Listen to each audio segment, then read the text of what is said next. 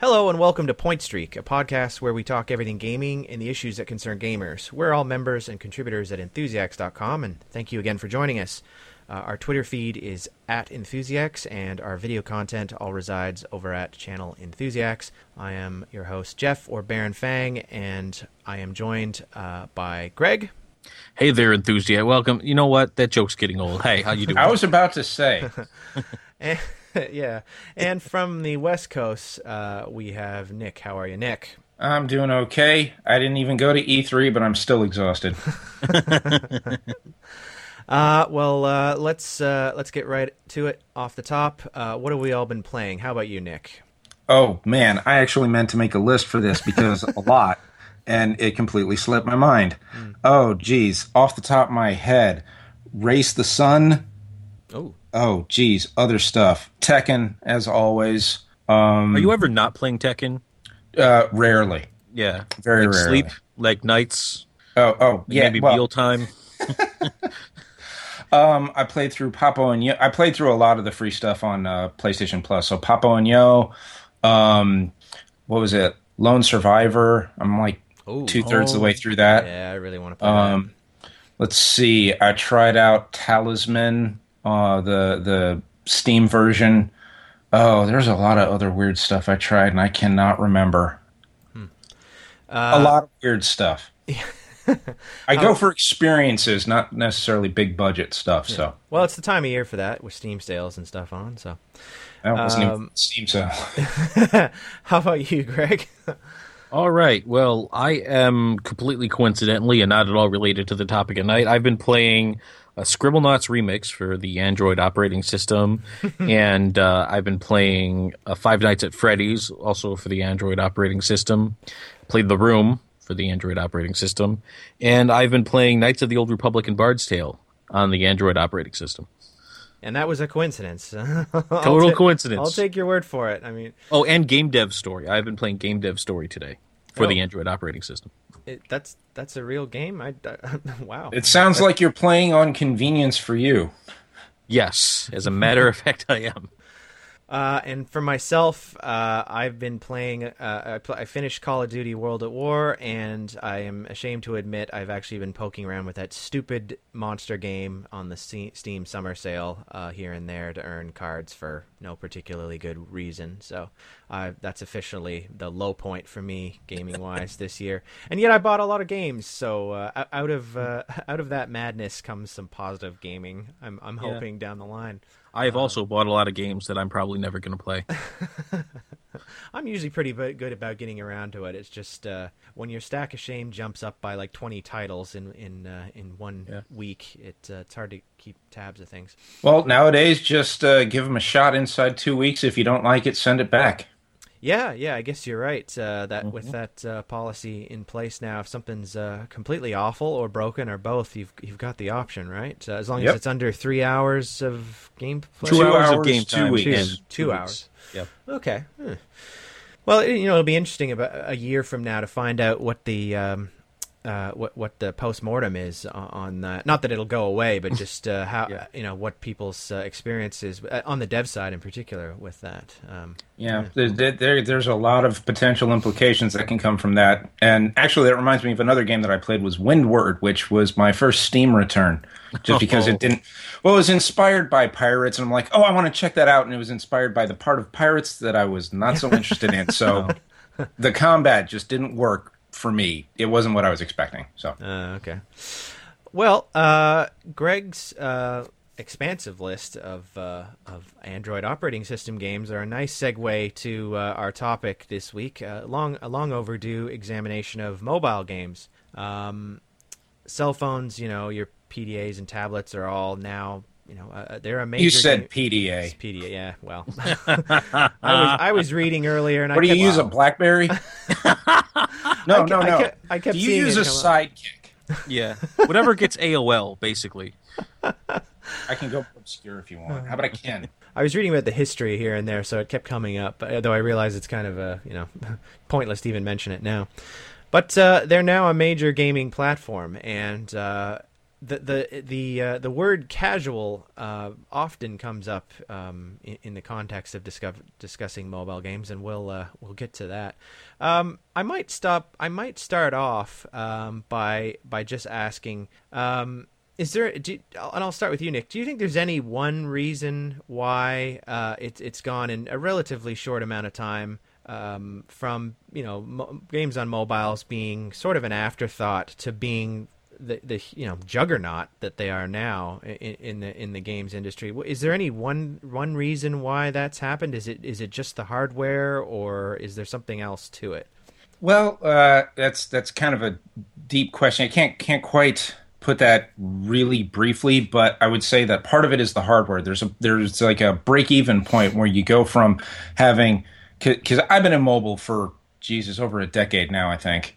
And I started on old feature phones. You might call them dumb phones. A little bit past playing Snake on it. When color displays weren't exactly universal. Arkanoid and all that. Arkanoid might have been pushing it. Kind of fancy whack-a-mole type games that were awful.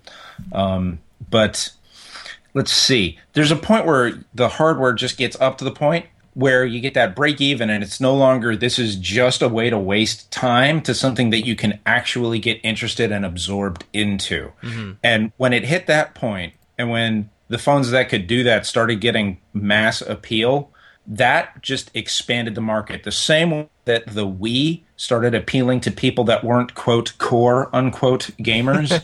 Yeah. It expanded the market, and it printed money. Yeah. So something very similar is going on with mobile, where everyone has one of these things, so there's no investment in buying the hardware. You already have it. And what are you going to do? Well, there's all of this stuff that's really cheap or free or looks interesting, just a way to kill time, or you do get absorbed into it. Yeah. Other people talk about this stuff. You're going to try it out. Yeah, and it's an easy impulse buy too, because most of the stuff is either free or cheap as well. So even in the investment in the software is relatively low. At least don't tell Square Enix that. Yeah. I will defend the cost of Final Fantasy Tactics. I think I actually haven't played it on mobile, but I know that game very well. It costs $15 on mobile, I think, but I think if it was translated well, that game is worth it. Well, you probably haven't had as much long-term connection to mobile games as Nick has, Greg. But was there a point at which it finally was significant on your personal radar? Like, was there any one game or one device where you suddenly went from being, not really noticing or caring too much about mobile games to really being, participating quite a lot in them? Well, I mean, and I'm assuming at this point we're just excluding handheld, because that would yeah. I would say probably on the old Motorola Razr was actually when I first started playing these games, and they were just I used them initially as time killers, if I had nothing going on, I was in the doctor's waiting office, I'd have a game loaded up on my phone. I played a turn-based RPG style game based on Doom.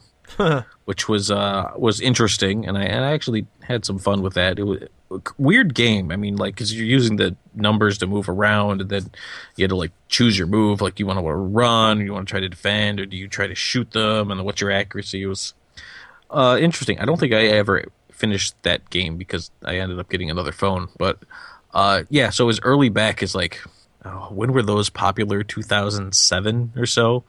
Yeah, that's when I started doing them. On my phone, especially when I was at my job back then, I used to have a lot of show up someplace, get it set up, and then wait for people to show up for me. So I ended up using that to kind of be my time killer between when I was set up and when somebody would finally walk in the door.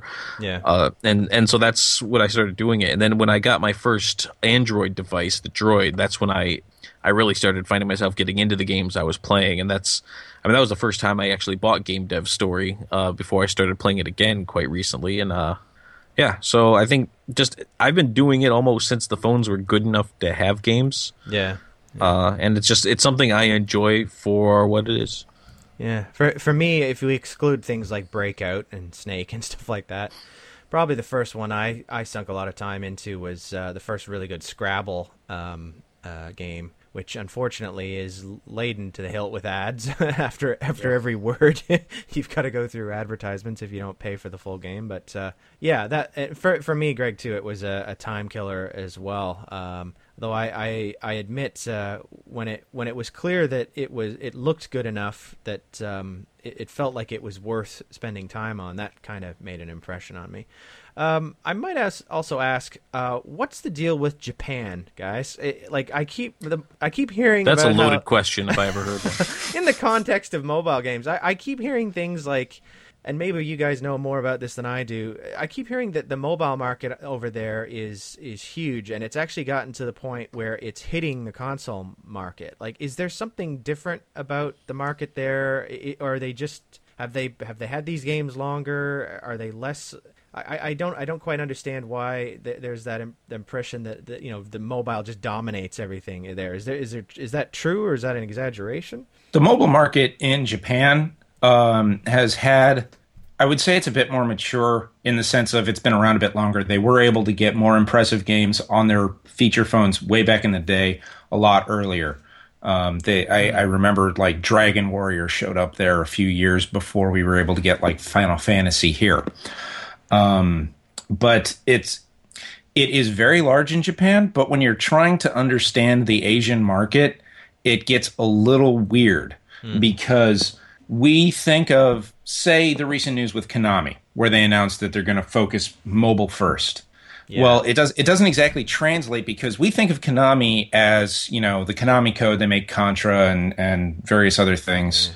Yeah. But in Japan, a lot of their money comes from other businesses. They're not actually primarily a game company. Yeah. So when you try to look at it, one-to-one, it doesn't quite add up. So it's going to sound weird. On top of that, the actual what's available in Japan versus what's available here, even though the market, the actual like iOS and Google Play storefronts are worldwide, sometimes you can wind up with things in different regions being managed by different entities. Yeah. Or have different, that like things will be available in one region and not in another. So that can get a little weird too. Yeah.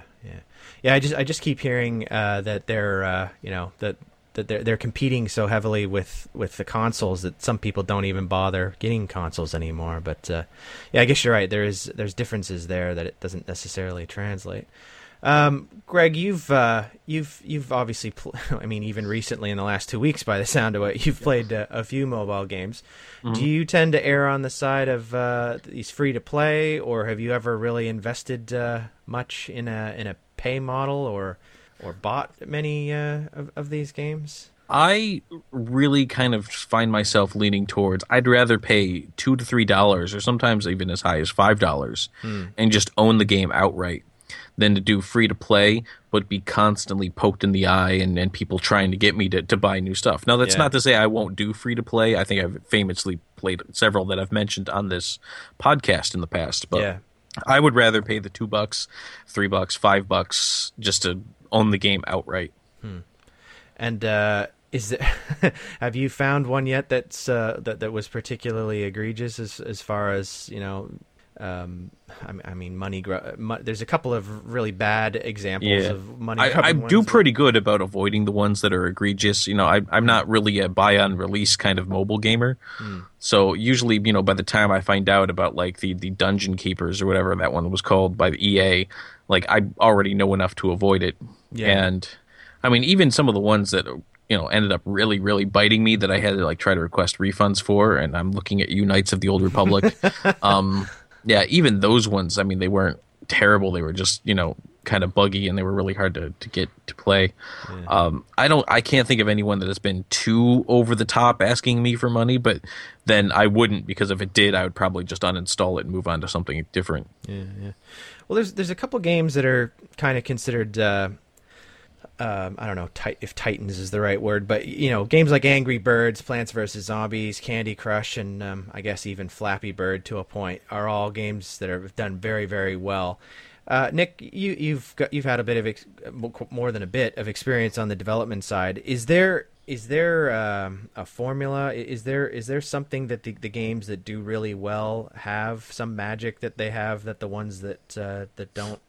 Is there any one thing that puts these games over the top in terms of being successful? Or I guess if you knew that, you'd be Crack the code, Nick. You'd have cracked the code. But is there Speak any slowly, by the way. I'm taking notes. Is there any one thing that tends to kind of put these games over the top, or is it all just chaos?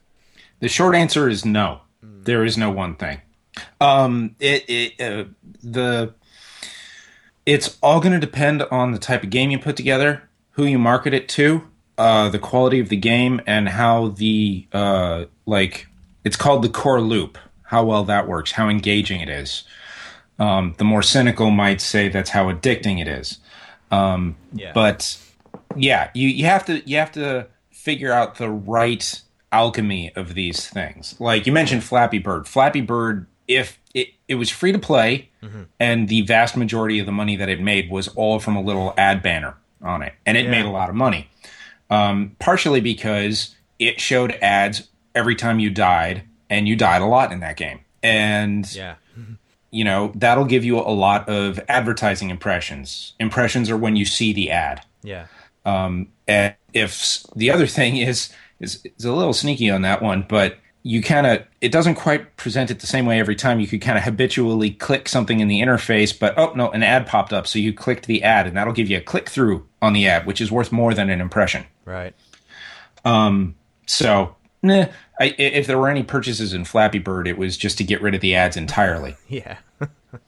But for example, Game of War, despite their shady advertising, man, I thought Evany was bad, but you shall not speak of Kate Upton this way. I lived through Evany. I thought we got past that. No, we're Anyhow. not. We are like right in that. Yeah. I can always hope. and you haven't seen if you're only referencing Kate Upton, you haven't seen the rest of them. Some of them do they get worse? weird. Because those ones are pretty blatant. Yeah, I've only They're seen not those ones. all bad in the same way. Another game I've been playing is Pandemic, which, Greg, if you want to play it, it's on Android. But there's this little ad banner on the bottom, and there are usually ads for Game of War, and I know Game of War, and looking at the ads, I wouldn't think that was Game of War, and it's not all exploitive. It's like one of them looks like Deer Hunter, except it's a Minotaur or something. It's like, what? Wow. Or something that almost looks like roulette, except it's like swords and axes and stuff. It gets really weird. Anyway, what was I talking about? The magic, the secret formula for making money in free to play. Yeah. No, the main thing is to fail a lot. Yeah. You're gonna really free to play is actually very hard to make money on. It is not the kind of thing where, like, a lot of people you see in forums and comments a lot. It's like, oh, just slap, in-app purchases and it just prints money. No. Yeah. You're gonna do you know how expensive it is to get people to play a free-to-play game? If you have to spend like $2 to get people into the game, and they spend on average $1, you're a massive failure. Yeah. I'm wondering in an era, and I'm on Steam a lot, and I hear a lot about some of the dodgy stuff that ends up on Steam. And you've both been in games development, so you might have some insight into this. It seems to me that the barriers to develop games and get them out there for people to purchase on the PC side is as low as it's ever been. It's really easy to get a game on Steam, for example, and it doesn't look like it's very hard to get it past the gatekeepers in terms of quality control either.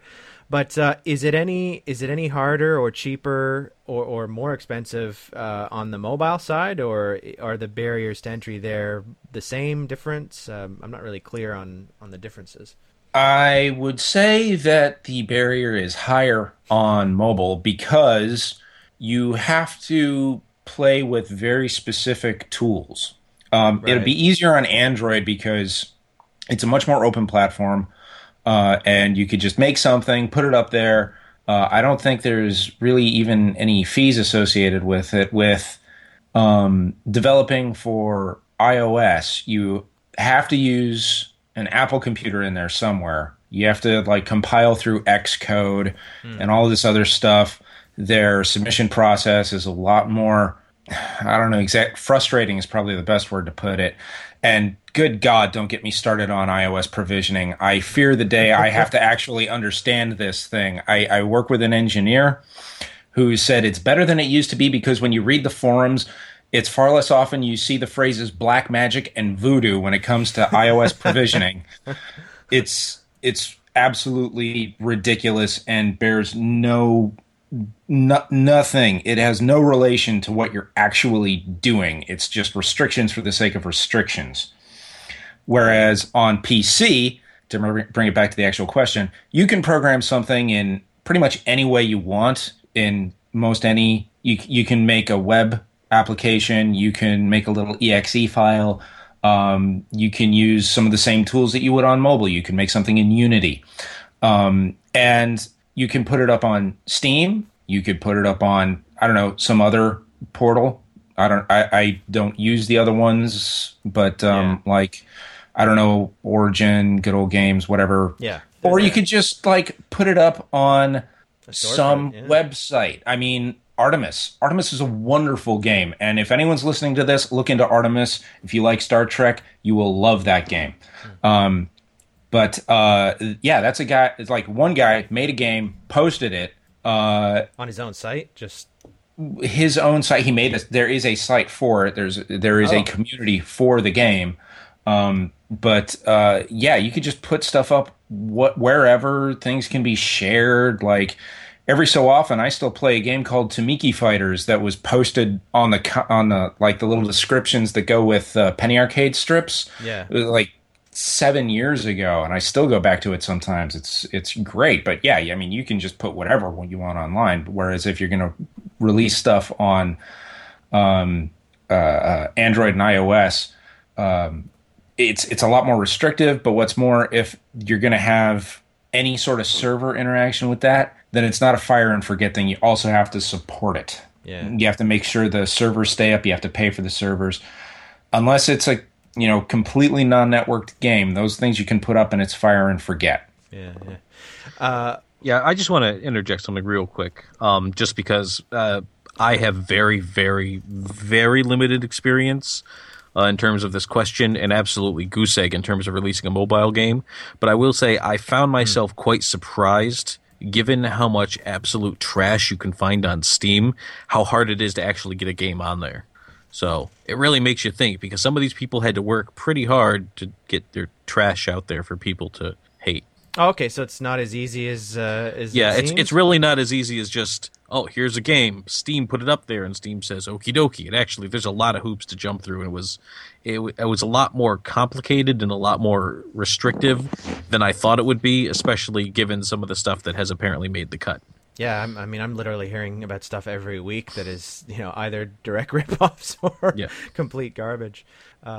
I on a related subject, Greg, you met, was it Old Republic that you mentioned that didn't work so well for you earlier? Yeah, it was Knights of the Old Republic. Yeah, it was the port on the Android, and I think I only paid like $1 for it, so I didn't really like cry too many tears. But it basically the subtitles and any of the text on the interface menus didn't display, which is kind of a big deal. Yeah. Have you had many other experiences like that with mobile games where just that's the first time it ever failed that hard? And that's the wonderful compatibility testing that goes on with Android. You can never catch everything.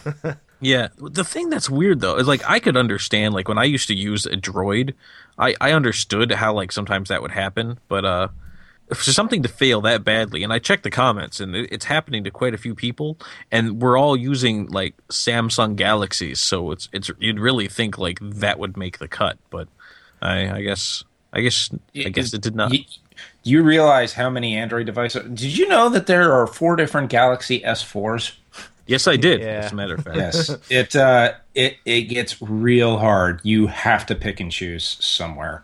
And even something that sounds ubiquitous, like a Samsung Galaxy, it wouldn't shock me if it got skipped somewhere.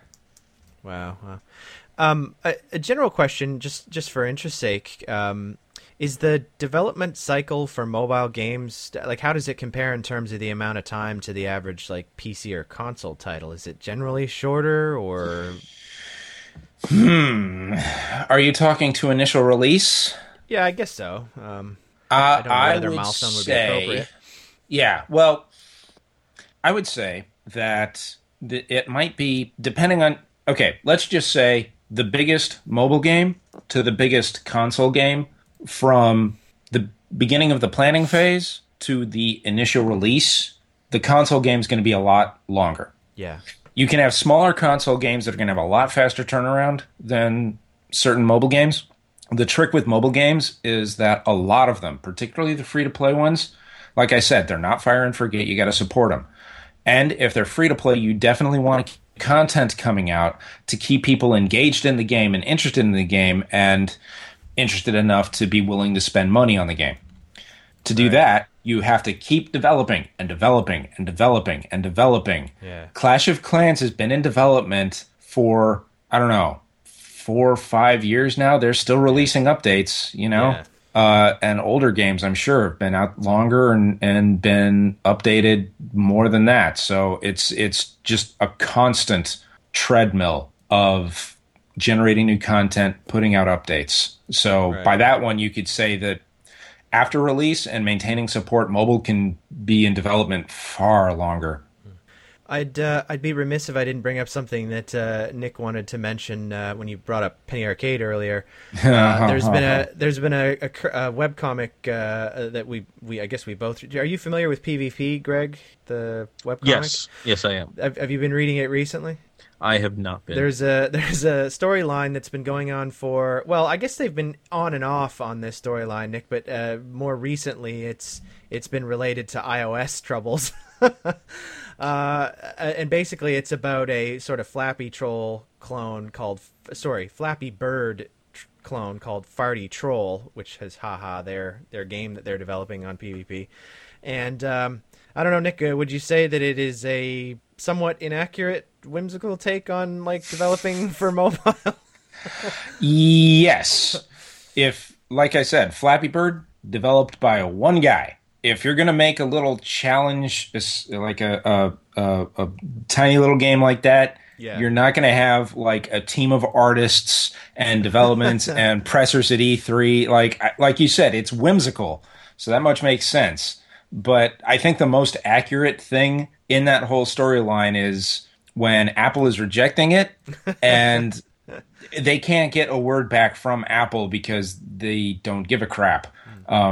Actually, Apple's probably a bit more responsive than that, or at least I have the fortune of being with a group that has enough clout that if we ask a question, we can get an answer.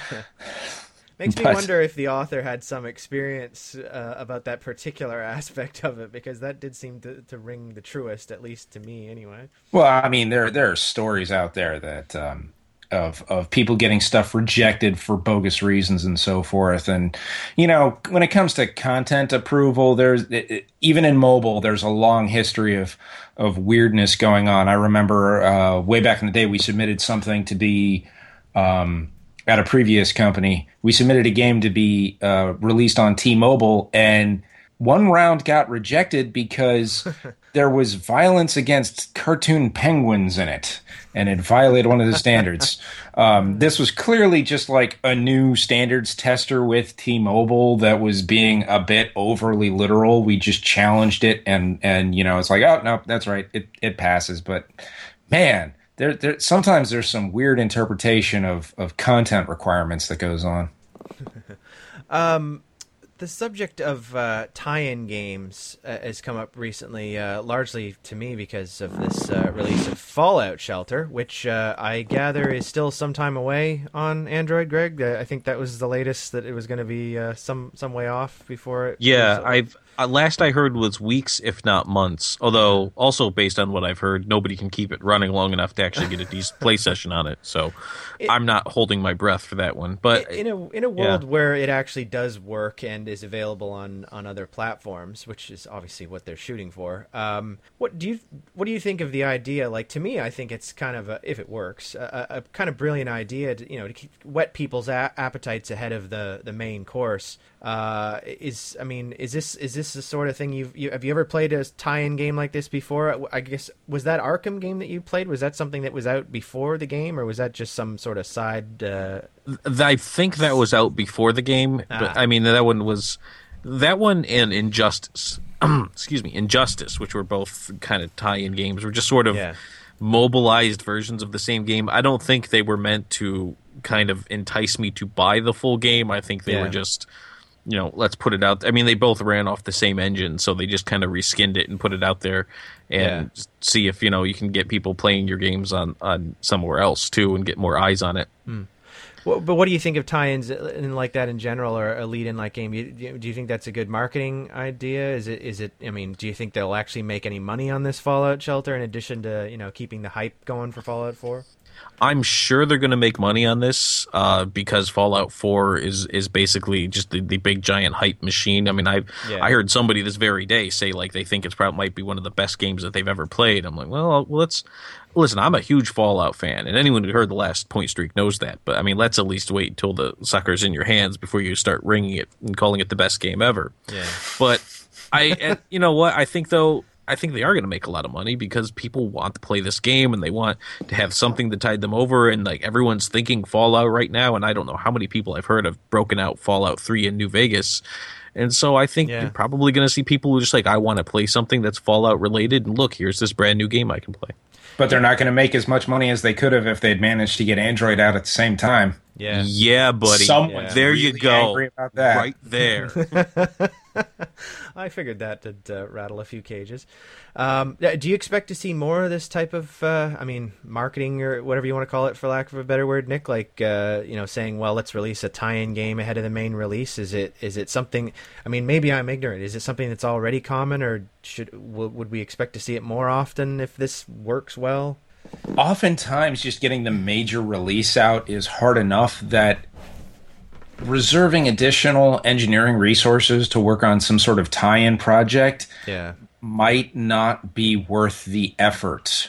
Right. Sometimes you can just sort of stumble into something, or you have something built in a way that it translates well, like, Injustice. The console and mobile versions are built using the same engine. You can put some, it's not exactly a reskin, more like a repackaging, and get some more visibility out there. You can have that. And there's always going to be some sort of tie-in. Like, I've worked on a game that it was originally supposed to be its own release, but later was sort of repurposed and held back to tie in with a related console release of the same property. Yeah. So things like that can happen. Are we going to see more? I think it's just going to be a spattering here and there, kind of the way it's always been. There are some tools that can help do this more in the future, but it's still a really complicated thing to try to pull off. Like I said, I am sure Bethesda, if they had any way to do it, they really wanted to get the Android and iOS versions of Fallout Shelter out at the same time to be ready for E3. Android must have been having some trouble, or the schedule didn't work out right, because there is some number of people who would have tried it on Android if it was available when it was announced at E3. It was not available, and now they will not try it. Not out of spite or anything. It's just it's not in front of them anymore, so they'll just move on to something else because, this is real life and we got shit to do. Yeah. Yeah, and months from now, there's other stuff to occupy their time with, and the hype train will probably moved on to something else. So, yeah, I reckon you're probably both right. I still think we'll see as many ridiculous movie tie-in games as we always have in the past, though. There'll be other Iron Man games and stuff like that, but maybe not as many of these. As long as Kim Kardashian's game keeps getting updates, that's really all I care about. If it keeps making money, it'll keep getting updates. Yeah. can't believe that thing makes as much as it does. But. Well, that's an interesting segue into a sort of a negative slant on things. I'll ask you both. I'll start with you, Greg. Why so much derision from hardcore, quote unquote, gamers towards these sorts of casual experiences? Are you a trader? I mean, I've even heard you use the joke yourself, Greg, calling yourself a filthy casual during the the update at the beginning of a point streak, and there's some truth to that perception. Why? I mean, I don't think threatened is the right word, but why the derision for these sorts of games? Why are they less legit? Why is that the go-to amongst the real quote-unquote gamers? Well, I think for starters is that as gamers, sometimes we as a community can be terrible people. So you can go ahead and direct that hate mail to pointstreak@enthusiasts.com for that statement right there. But it's true. We can take a look. Hey, I wrote an article about that concept, so yeah, that's true. That's true. Yeah, you did write an article on that. So anyway, we can sometimes be terrible people, and we look at the filthy casuals, and I've used the joke, and I refer to myself as one because I mobile game as much as I use console games these days. I don't even know if the true quote unquote hardcores would have me as their own, but I mean, they obviously don't take the same kind of conviction to play, and plus when you start invoking this market, you now live in a world where somebody can say, oh, I'm a gamer too, I play Kim Kardashian Hollywood, or I'm a gamer too, I play Farmville, so people, you tend to look at it and think like, well, you're not a real gamer, like you've never had to stare down a cyber demon with only a shotgun and figure out what you're going to do about it. And on the other hand, there's also the idea that the people are starting to go towards the casuals because they're sort of the new naive flock of people. They haven't been as jaded by the system, so it's fresh wallets. I know a lot of people were kind of a little unhappy with Nintendo when they embraced the casual market, quote unquote, with the Wii, in that like, oh, why aren't you making games for real gamers anymore? And it really kind of felt like exclusion, and a lot of people sort of tend to act like there's no overlap. You're either one of us or you're not one of us, and if you're making these games like these Wii Sports that clearly aren't for quote unquote us, then you're against us. And Nintendo was laughing all the way to the bank. Yeah, and I am choking back laughter because you said that it is being exclusionary to try to get new people in. But yeah, that's one of the contradictions in thinking that goes on. Yeah, exactly. And because I've always been one of the ones who said, like, I don't care what you play. You play something, you're a gamer, sure. Farmville's as much a game as anything else, and I don't want to be that guy who's all like, oh, well, your game didn't meet some internalized standard I have, so it's not a real game. We've also talked about Flappy Bird, and when that came out, there was a lot of backlash about it, saying it was a terrible game. I've played it. It's not a terrible game. It's very simple, but it's not exactly deep. Yeah, so is Tetris, and it's legit, apparently, and respected. Yeah, there's more Tetris in the Hall of Fame now? Yeah, Tetris is more complex than Flappy Bird, but still. I mean, Flappy Bird is a small, simple, challenging game. It's like Ball in a Cup, Is that a great game? No, it's tough. You don't talk that way about Ball in a Cup. We'll save that for another podcast. I'm complimenting Ball in a Cup. I'm just detailing what it is. I mean, is it not to get too off topic, but is it possible that, and possibly, for some of these developers that straddle mobile, console, PC, etc., is it possible that mobile games could be a gateway drug to people into real quote unquote gaming too? Absolutely. Does that happen? Oh, yeah, it happens absolutely. All the time. Yeah, that's just a way to get people to understand, like, okay, this is what an interactive experience is capable of. Yeah. And some number of those are going to be like, okay, well, I can see this. What else do you have to offer me? It's kind of like, back in the day, Nintendo it had and still has a reputation for appealing to a younger audience. Mm-hmm. But nowadays, a lot of your, again, quote unquote, core experiences on console, you're going to have, 10 buttons, 2 analog sticks, and we've been brought up in this and developed our understanding of the medium with Yeah. the evolution of the medium. We understand all of the shorthands about how to control things. Other people who are new to it don't have that. If you're interested in starting, you have to start with a simpler experience. Yeah.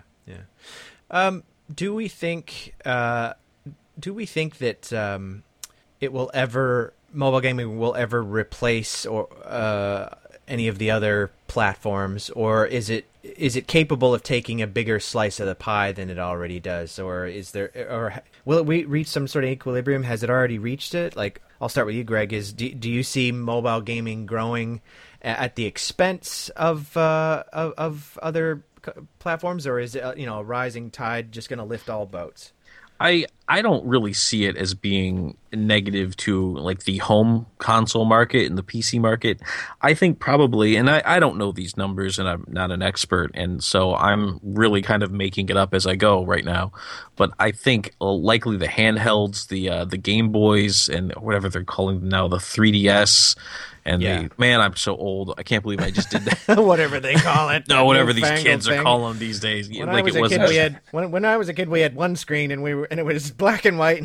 Yeah, it was spinach green, and the batteries last longer though.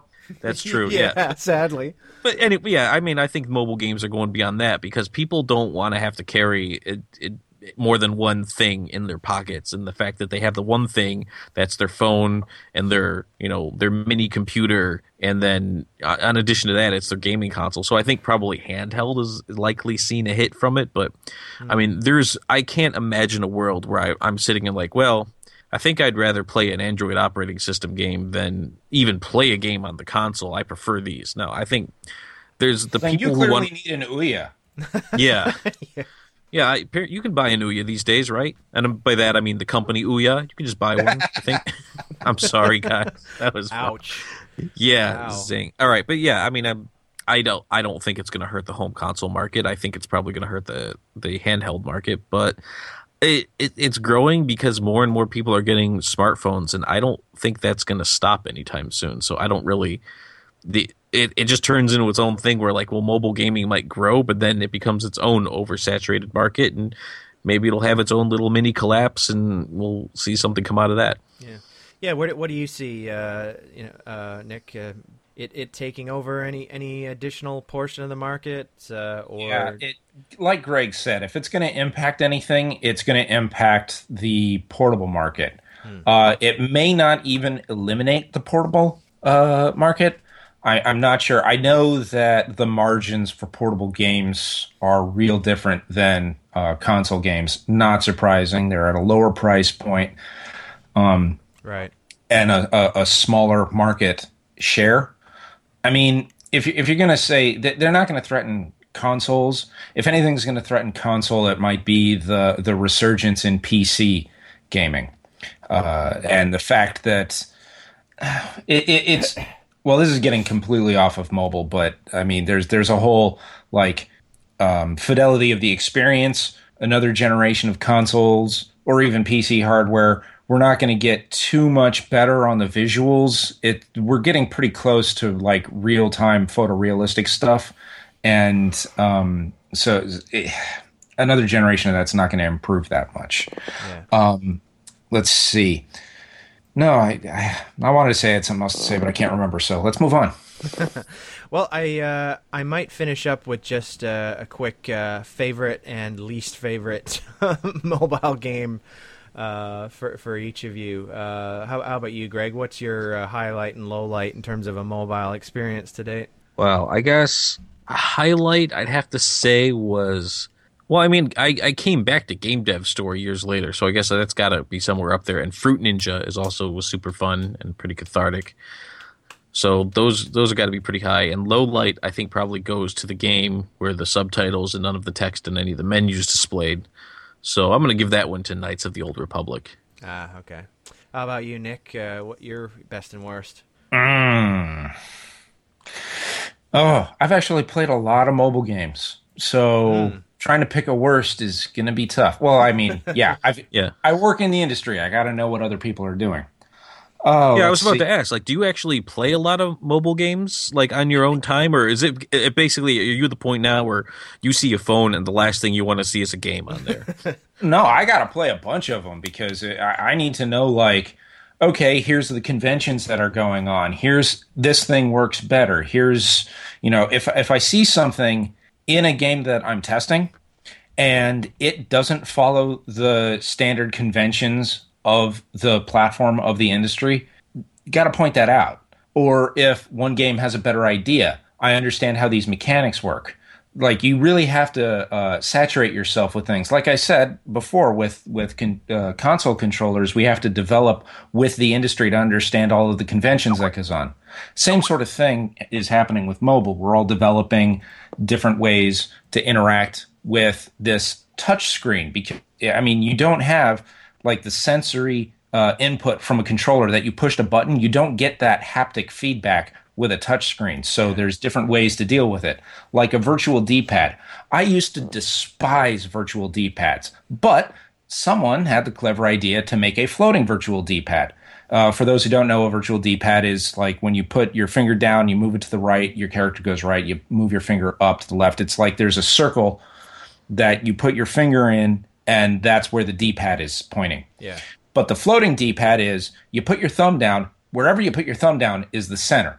And you can move your thumb relative to there. So you can control things in a way that's comfortable to your hand. Whereas before, it was fixed on the screen. Center was at a certain spot on the screen. And that drove me insane. I hated it. And everyone should hate it because it's terrible. No, I agree. That was terrible. I much like the floating D-pad. I've played a couple of games. I even played one a few years back, and I don't remember the name of it now, where it used the dual analogs, but it was dual analog floating D-pads, and I did not think I was going to like it, but it ended up controlling really easy and was not that hard to use. So I And was some a of fan. that has to do with the tuning of the controlling too, like Yeah. what your turning radius for your character is going to, or your car, whatever that's going to be. And there's also stuff like real racing, where it actually uses a lot of accelerometer controls, or Sky Gamblers, I think, is a dogfighting game. You can use the accelerometers to control. So like you're turning the device left, right, up, down to control your plane. And you can get a feel like different people are going to implement these things in different ways. And it's good feedback to understand as much as you can about what all the different people do to give that feedback and suggestions. And QA is not about suggestions necessarily, but still, if you see something that's better here than it is there, it's still good to point that out. Yeah, even if it's in a bad game, it could still point to an improved mechanic or something. Yeah. Or an example of how you don't do things. Like, okay, this game I'm working on is doing this thing. In this game, everybody hates this thing, and it's the same thing as the game I'm working on. I should tell them that people don't like that. Mm-hmm. But as for games that I do or don't like, I think my favorite mobile game is Puzzle and Dragon. Okay. It really it very well utilizes the touch screen. For those who don't know, it's a match 3 type game, but it's a very particular one. It's not like Bejeweled where you can swap two things in adjacent, or Candy Crush for that matter. What it is you put your finger down on one piece and you have a certain amount of time to move it wherever you want on the board, and you can rearrange, like it'll keep swapping with the gems as you move it through. So you can try to match as much as you can. You have 3 to 5 seconds to do this.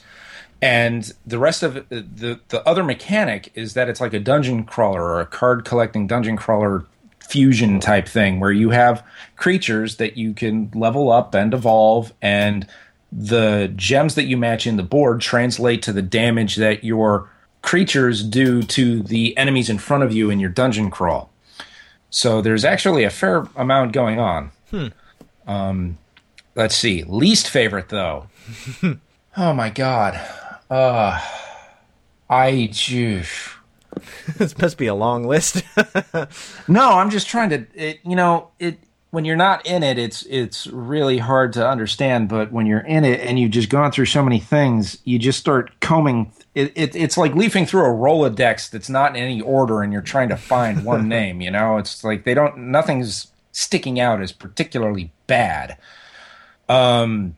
Yeah, there was a point where I was actually going out of my way to look up really crappy match 3 games, and I can't remember the names of any of them, but some of them were really, really bad for Yeah. just fundamental problems, like the different items did not read versus each other when you were glancing at the screen, or the background was way too busy and started overpowering the pieces on the screen. So, I mean, there's nothing really particular to the mobile market about that, but Yeah.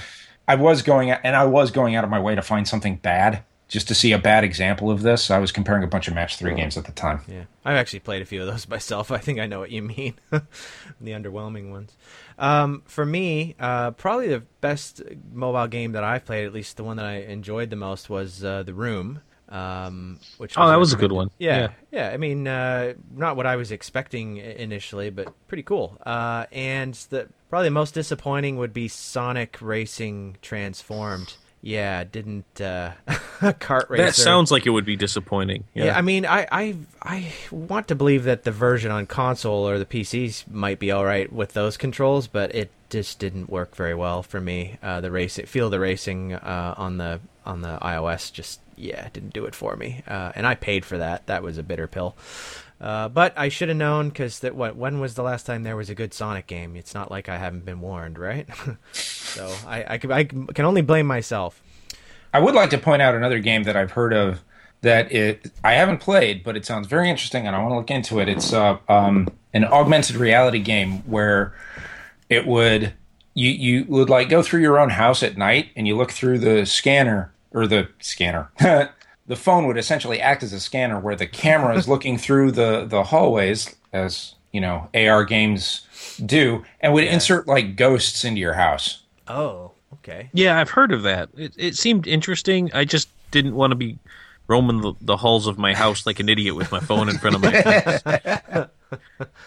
Yeah. Cool. Keep an eye out. I think for your that. house would be good for it, Greg.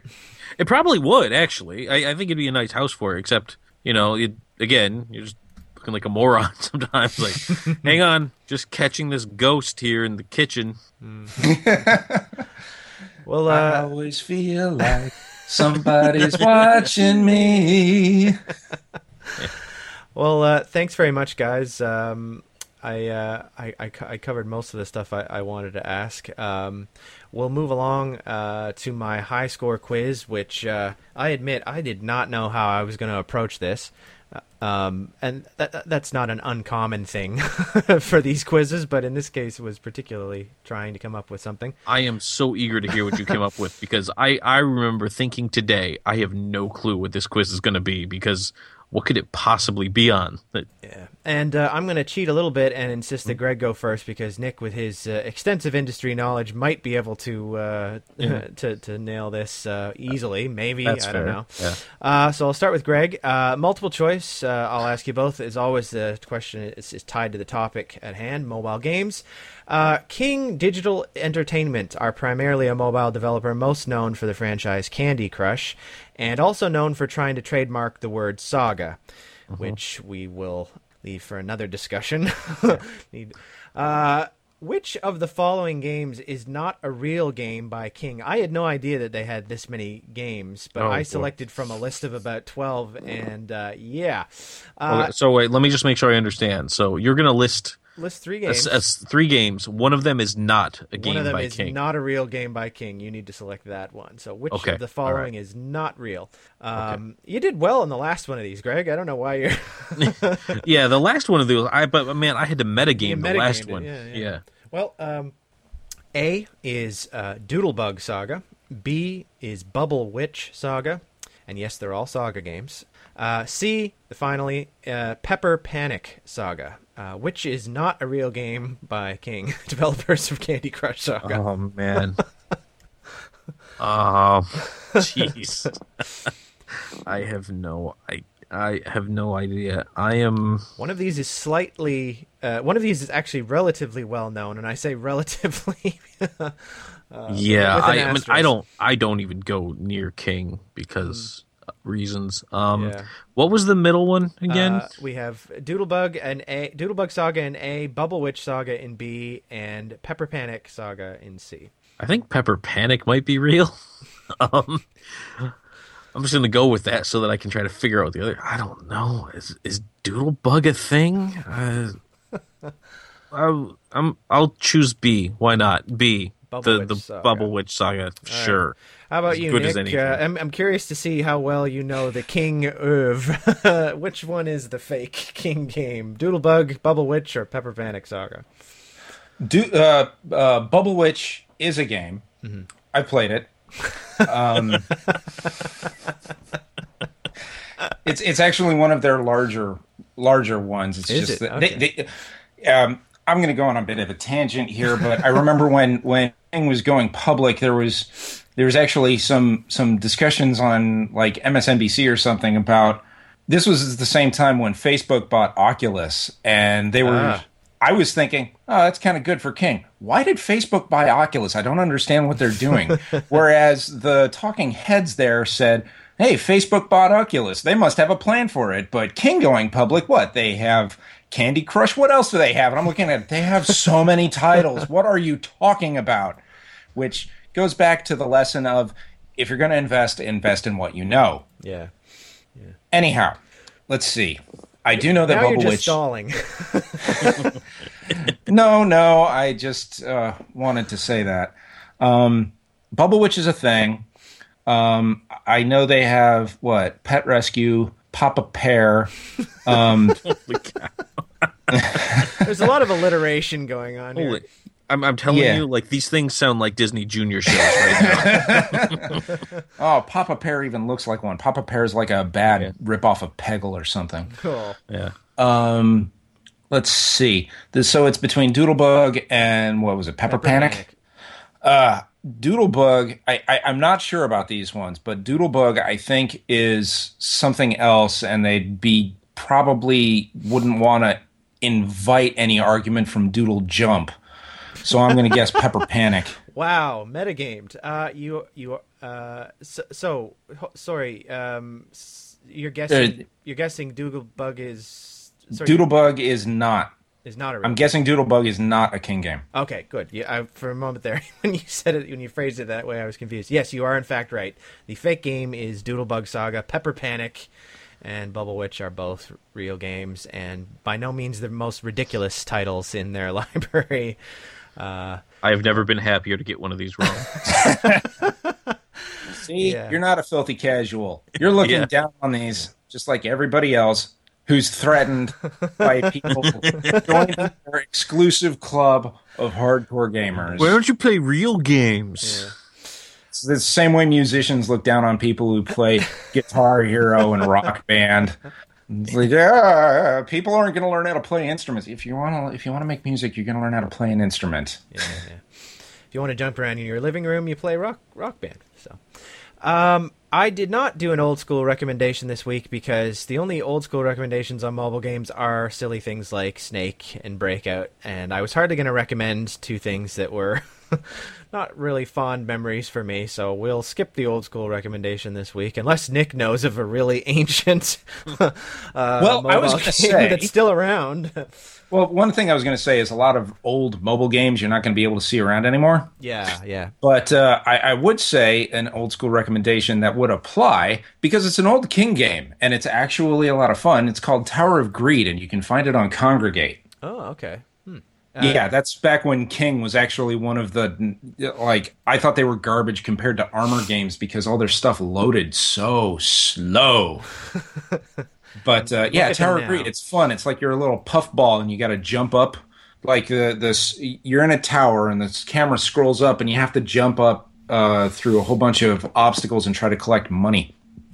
And it's actually pretty frantic and fun. Cool. Well, thank you for that because I had nothing. Well, thank you to my guests, Greg and Nick. You were definitely my A team for mobile games. So thank you for your time.